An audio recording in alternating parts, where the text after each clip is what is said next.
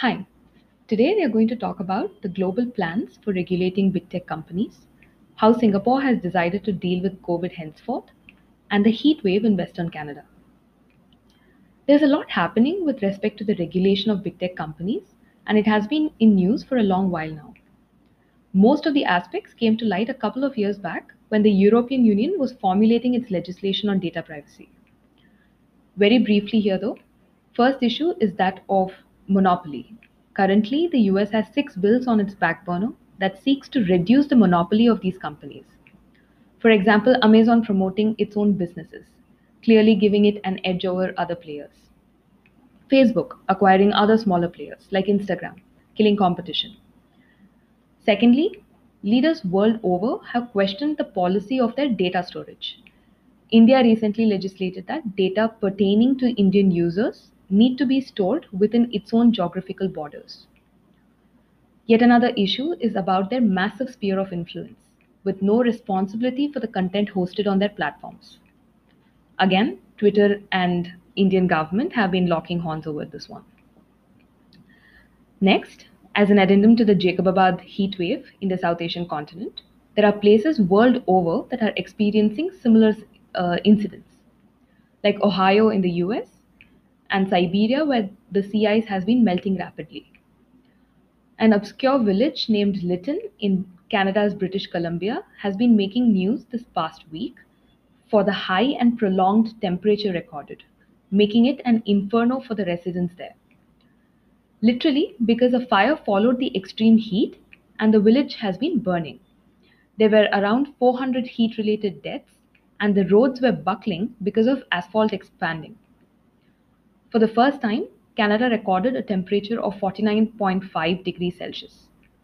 These weather anomalies that were otherwise considered outliers and understood to be more common in the Middle East has become more frequent in the northern areas.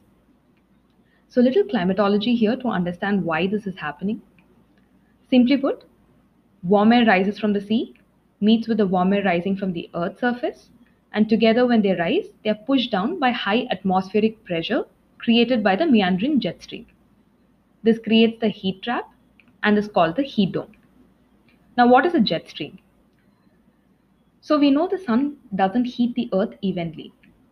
Places close to equator are hot, and ones near poles are cold. We also know that cold air sinks and warm air rises. And when these two meet, fast flowing air currents are created, and they generally move west to east in the troposphere. Now, when a weather system rides along the jet stream, say clouds carrying moisture, there will be rain along the way it travels. But when a weather system is far from the jet stream, it can remain stagnated there, causing either heat waves or floods. You can think of jet streams like a ribbon with ridges and troughs. In this scenario, the jet stream above western Canada and northwestern US is in the shape of a ridge, and that creates the dome effect, impacting atmospheric pressure and not allowing warm air to escape. Sea winds and clouds that generally provide respite are also pushed away by this jet stream. Now, heat waves are not directly influenced by human activity, but that is one of the reasons attributed to global warming. So, the faster we move away from fossil fuels and stop deforestation, the more we can hope for such extreme events to remain as outliers. Lastly, Singapore has decided to deal with COVID differently.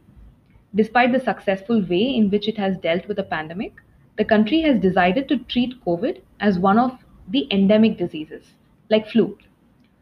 So basically, no zero transmission goals, no quarantine, no announcement of daily infection numbers, etc.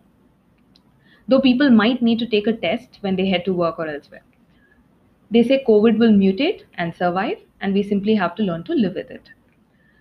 Singapore has vaccinated two-thirds of its population with at least a single dose and has recorded infections among them, but the infected have mostly had only mild symptoms. But as of today, border controls and current restrictions are still in place in Singapore. Thank you for listening. Bye.